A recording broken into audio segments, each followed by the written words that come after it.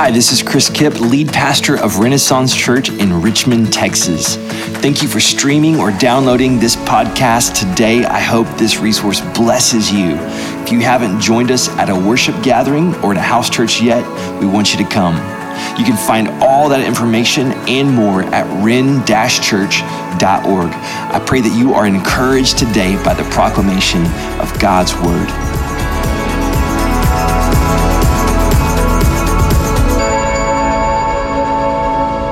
We probably all come from different backgrounds. I call myself a spiritual mutt in that I'm a golden doodle. I'm not sure, I'm a labradoodle. I'm a sheepadoodle. I'm not sure what term I would use.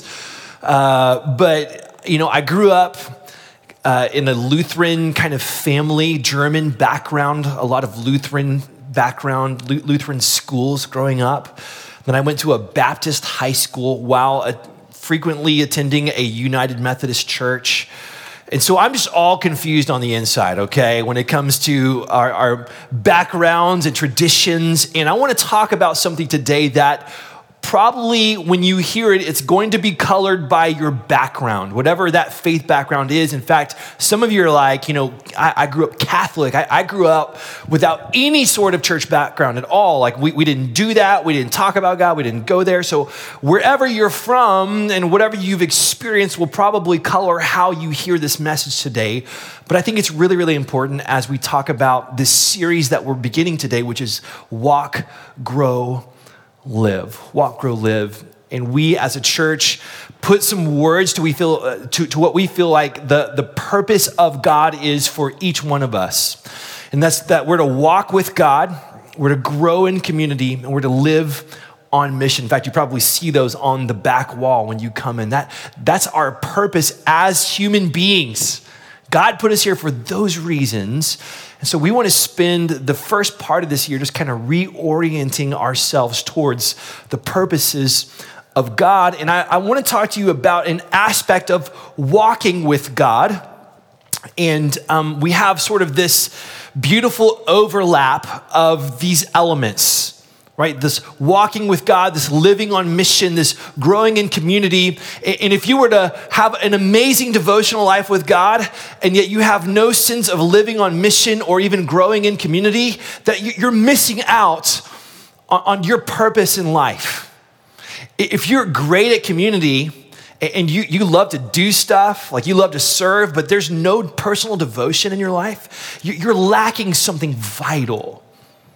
So there's this overlap, this sweet spot between all of these aspects where it is the life that God has intended for us to live. I put a little icon with the fire, like in fuego, right? Like it's just the good stuff, right? It's the sweet spot of life. And I want to talk about hearing and discerning God's voice.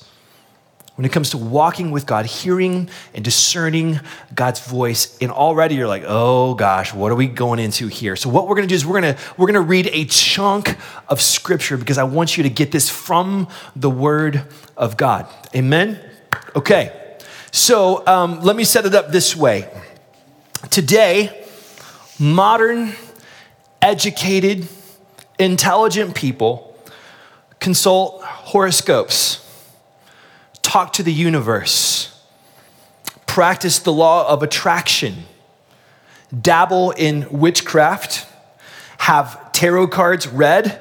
You can go to coffee shops in Houston, you'll see people reading tarot cards together.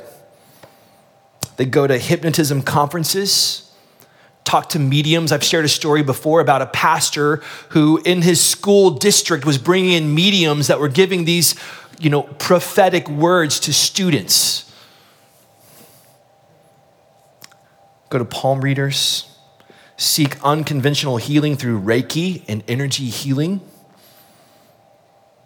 They meditate in yoga classes. There's a commercial on TV by Verbo, and it shows someone's house, and it's all a mess, and there's a shot of the living room, and there's a statue with incense burning on the sides, and it says, your living room's turned into a yogi studio, as if you sit in front of this idol and you meditate.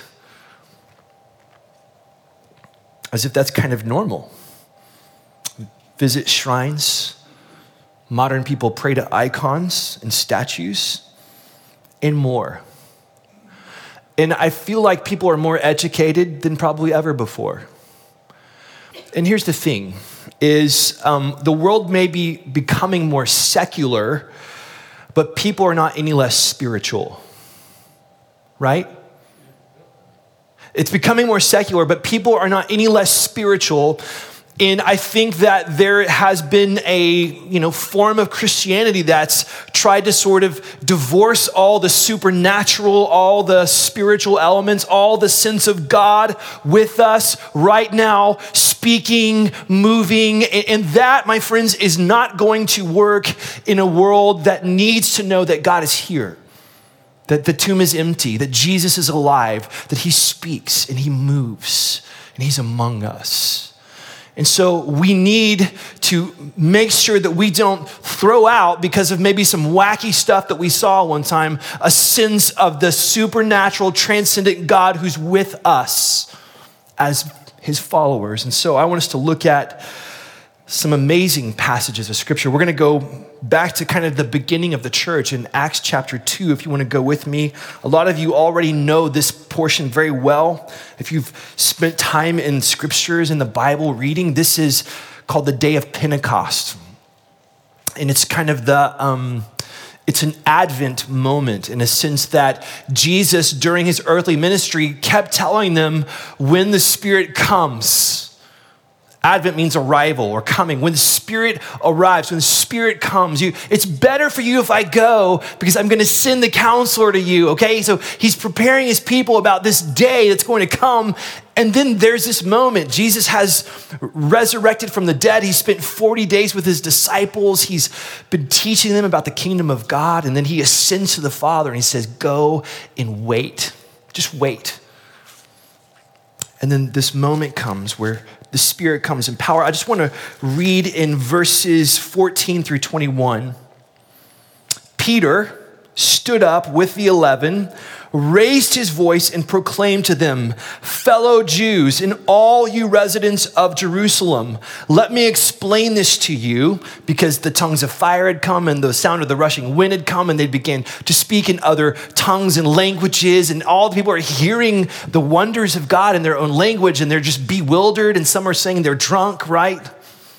That's what's happened. Let me explain this to you, and pay attention to my words.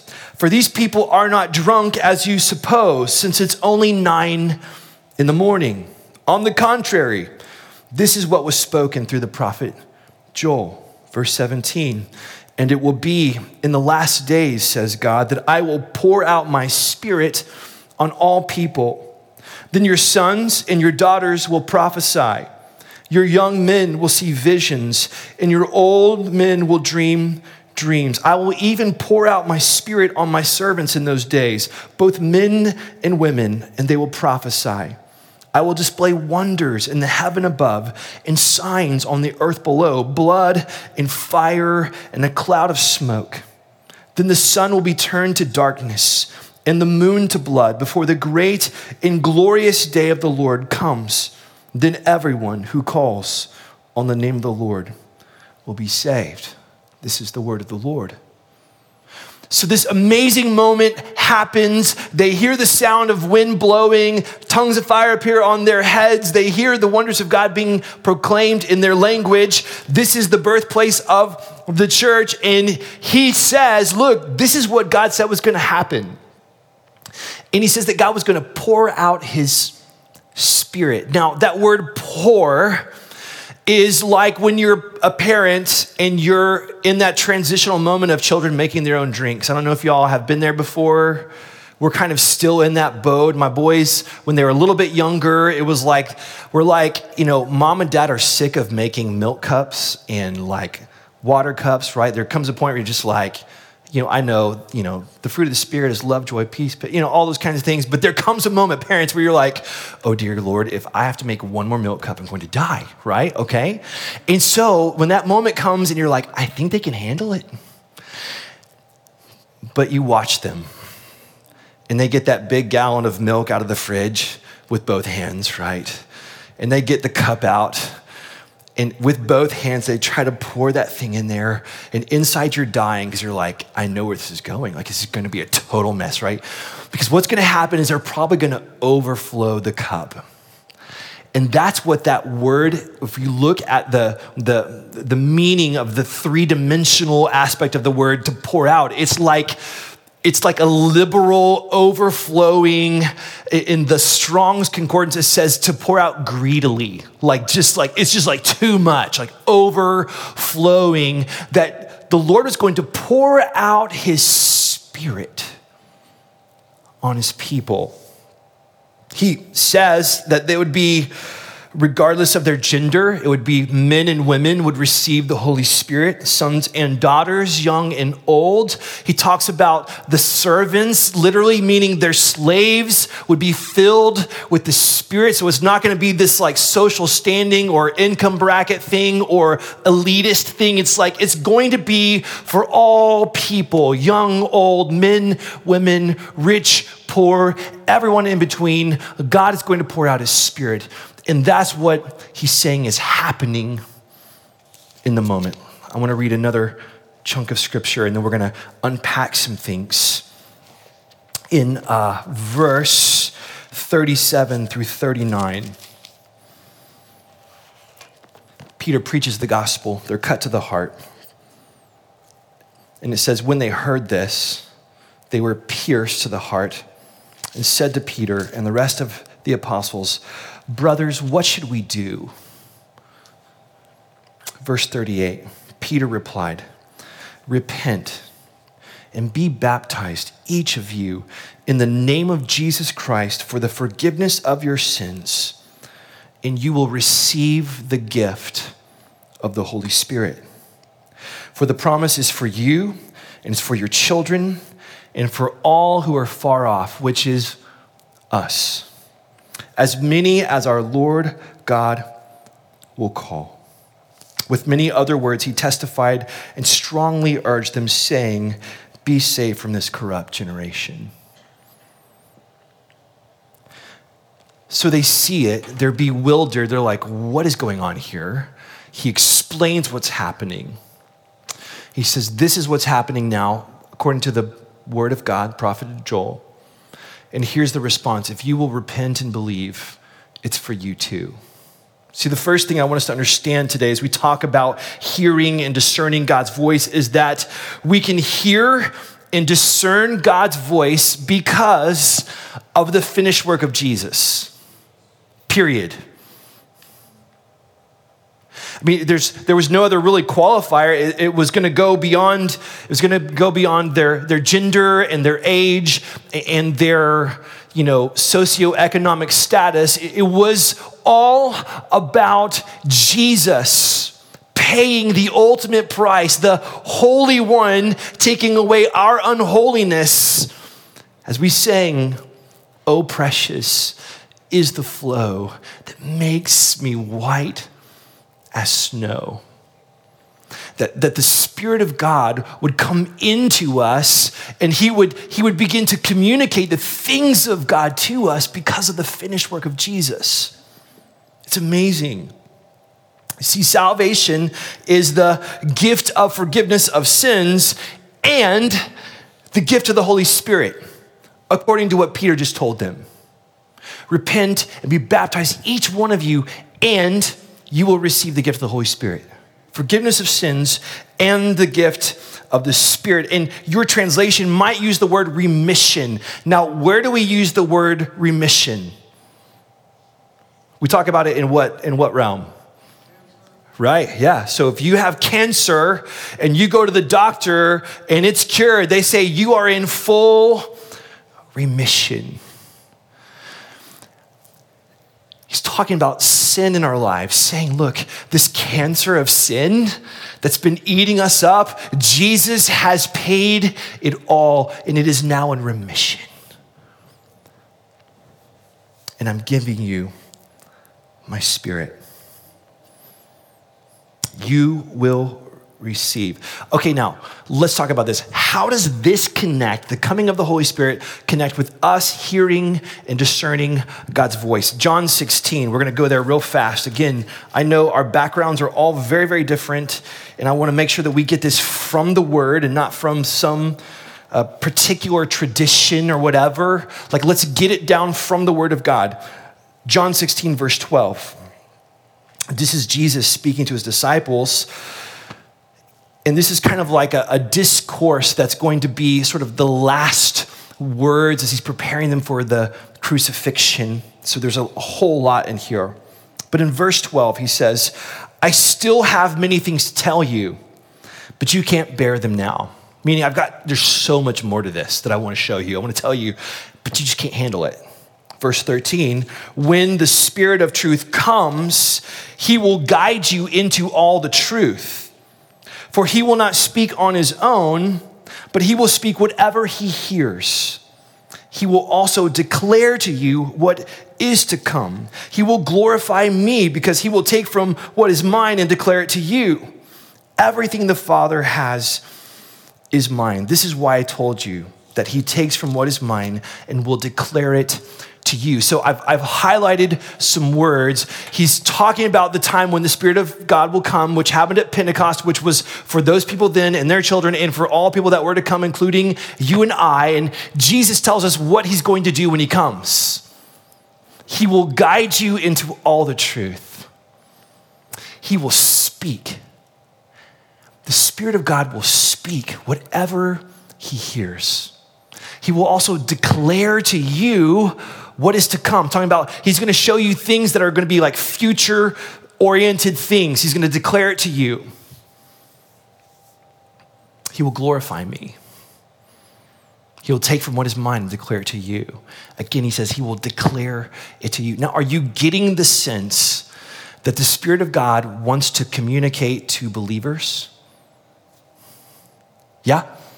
I mean, it seems to be what Jesus is saying. Look, when he comes, he's going to communicate to you. He's going to tell you things. Joel said that there would be visions and dreams. Meaning this, God is going to reveal himself to you by the Holy Spirit.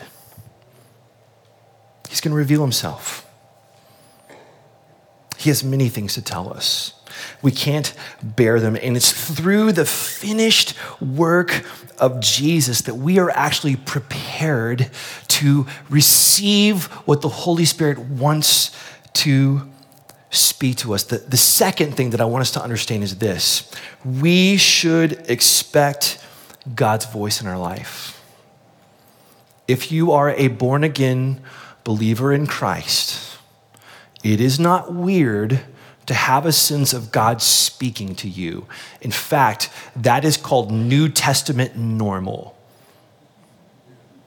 Follow the whole story from Pentecost to the disciples and the incredible ministry they're going to have, and it's going to be filled with the angel of the Lord says this, and the Holy Spirit said that, and we went over here and we did this, and all these things are going to happen, and it's not just them. There's these other guys that become sort of the first deacons, and Philip, he's going to go to Samaria, and the Spirit's going to speak, and the angel's going to show up, and it's like God's going to communicate to him and lead him, and it's like you have all these moments along the way of the Spirit just moving, speaking, and declaring things, communicating things to God's people.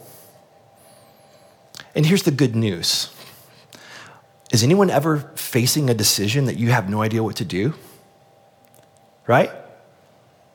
And it's not like a moral thing. It's not like that's sin and that's not sin. It's like, I don't know. It's like I could do this job or that job, or I could move here, or I could move there, or I could marry her, or I could not marry her. We have all these decisions that it's like, it's not a black and white sin issue, but you're like, I don't know what to do. And I know that my decision's going to impact the course of my life. And here's the good news. The Holy Spirit's come to declare the things of God to us. We can ask him for guidance. And we can expect him to show us what to do. Now you're like, Chris, does that mean like I'm going to hear an audible voice from God every time I pray? If you do, cool. I don't. But there are times when you just have a peace about something. You're like, I could do this or I could do that, but I just don't have peace about this. I do have peace about that. I trust the Holy Spirit is speaking to me on this. It could be as simple as having peace. Or sometimes God's going to point you to a scripture, right? And for whatever reason, you're just in your Bible that morning and you're like thinking about that decision or whatever you're facing and you're like, oh, that's just what I need to hear today. Like that helps me immensely. Guess what? This is the word of God. And God speaks through his word. It may be wise counsel. God might just bring someone into your life and they're like, hi, I'm so-and-so, and I deal with such and such things. And you're like, oh, I'm in the middle of a massive decision having to do with that. And can I ask you some questions? And you're like, yeah, praise God. The Lord is guiding you. I remember years ago, Casey and I we were pregnant with Finn, our third child, and we had the opportunity to add on to our house. And we had a house that was perfect for a couple with 2 kids, but when you start adding 3 kids, it was like, oh, it's going to be tight in here.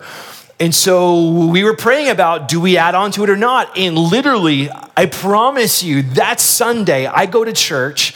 I think I led worship that week, and I come down, and at the end of the service, I'm saying hello to some friends, and a lady comes and says, I just need to tell you something. And she pulls me off to the side, and she said, I just felt like the Lord wanted me to share this with you. Enlarge the place of your tent. Stretch it out. And she started to quote from Isaiah, and I'm like, what? The Lord just sent somebody to confirm something that like, I don't know how to explain that, except the Spirit communicates to his people. He's the living God who speaks. And we should expect his voice in our life. Sometimes it is a still small voice. It's a deep knowing of like, okay, God, I know that you're saying that to me. You're prompting me to do this, or you're leading me. Your voice is speaking. Are you spiritually hungry? Man must not live on bread alone, but on every word that comes from the mouth of God. That's what Jesus, he quotes that as he's being tempted, right? In Revelations 2 and 3, there's this incredible portion where John's on the island of Patmos. He says he's in the Spirit on the Lord's day, and then God just begins to speak to him, and he's writing all this stuff down. He's taking all these notes, and all this stuff's happening, and he gives them these words for the churches. And every time he says this, let anyone who has ears to hear listen to what the Spirit says to the churches. Every time, let anyone who has ears to hear, listen. Let everyone, so he's saying, look, you need to listen to what the Spirit is saying. And if you're a person who's spiritually hungry, right? If you're like, man, I just want to go deeper. You need to lean in to the voice of God. This is the New Testament normal. Jesus paid the highest price to ransom and cleanse you and me so that we could receive the gift of the Holy Spirit who speaks. Amen? Are you with me so far? Okay. I want to give some pastoral words for how do we do this in a healthy way. Because we've all seen people do some crazy stuff, right? Because God speaks. And it would be wrong for us to say, well, I'm not going to do that whole God listening thing because that was weird. That would be a ditch that we could fall into. There's another ditch that says, like, I'm not going to do anything unless I hear an audible word from God, or I get a dream, or I have a prophetic, whatever. It's like, no. Those are ditches that we can fall into, and there's some healthy guardrails that we have in Scripture that help us. And so I want to talk about that. But when I was in college, I was a sound recording technology major. I loved music. I wanted to be George Strait. That's why I went to college, right? That's why I got in that major. And I remember going into this recording studio for the first time. And like one of the first things they do is they said, look, before you go and record things and all that, like, we want to teach you how to listen. And so we would sit behind these big speakers and we would they would say, do you hear the bass guitar? And you're like, I think so. I think I know what that sounds like, right? And do you hear the drums? Oh, okay, yeah, I can distinguish. So you're just learning to distinguish. And I think there's something in us as believers that we need to learn how to distinguish. You may love music, you might sing along, but there's a part of us that has to just stop and consider and to listen well. And so practically, how do we listen well? Well, here's the first thing. We hear and discern God's voice with Bibles open. I'll say it again. We hear and discern God's voice with Bibles open. In John 16, he said he will guide you into all the truth. In Acts 2, Peter explains what's happening by pointing them to what? The Scripture. Prophet Joel. Hey guys, remember when Joel wrote this in your Bibles? That's what's happening right now. So he roots a moment that was a supernatural moment where God was speaking in Scripture. We have to learn to listen with our Bibles open. Jason has a friend who has a prophetic gifting. There are people who have a specific gifting, spiritual gifting from God, where they hear things for people. And sometimes when he speaks at a church or conference, people will come up and they'll line up and be like, do you have a word for me? Do you have a word for me? Right? Because even though the world's becoming more secular, it's not becoming less spiritual, and people want a word from God. And sometimes he'll just look at them and he'll say, do you have your Bible? They'll say, oh yeah, and they'll pull their Bible out, and he'll take it and he'll turn it around and he goes, here's your word from the Lord. I like that. You see, God speaks in his word actively. It's living, it's active. And so we have to hear and discern God's voice from Scripture, because there are some things that might come into your mind that are not from the Holy Spirit, right? The Scriptures over and over again tell us, do not despise prophetic words, but test everything. Test everything. Meaning, and how would you test a prophetic word? Well, does it match how God has spoken in the past? Is it in line with what I see in the New Testament? Well, then that's my litmus test. I can test it by the Scripture. The Scripture is the language of God. And so if you want to be a person who hears from God, who walks in that way, you've got to be a person of the Word, because you have to learn his language. You've got to learn how to distinguish the notes and what you're hearing. And so, friends, to hear God well, we must keep our Bibles open. The second thing, and this is, again, a pastoral word, is that we hear and discern God's voice in community with believers. And that's key. Because, again, you might have decisions you're facing. You might just be spiritually hungry. You've got this, there's stuff going on in my life, and I feel like God's saying this. And you can go to your house church and say, guys, here's what we're facing. We're dealing with this. We've been praying about it. And I really feel like God's saying this, and here's the verse that I've just kind of been camping out on. And what do you think about that? Do you hear the humility, the mutual submission to come to your church family and be like, what do you think about this? And they can say, yeah, that sits well with us. Or they could say, maybe we'll pray about that with you. Or they could say, are you nuts? What? No, they won't say that. But they might say, but the Bible also says, and they might point you to some other things, because we need people around us who love us, who are committed to our spiritual growth. We can say, man, I feel like God's speaking to me, but I'm not sure. Would you help me? And if you will do this with the Bible open and in community, here's the thing. It's the safest, healthiest, most biblical way for you to hear and discern God's voice.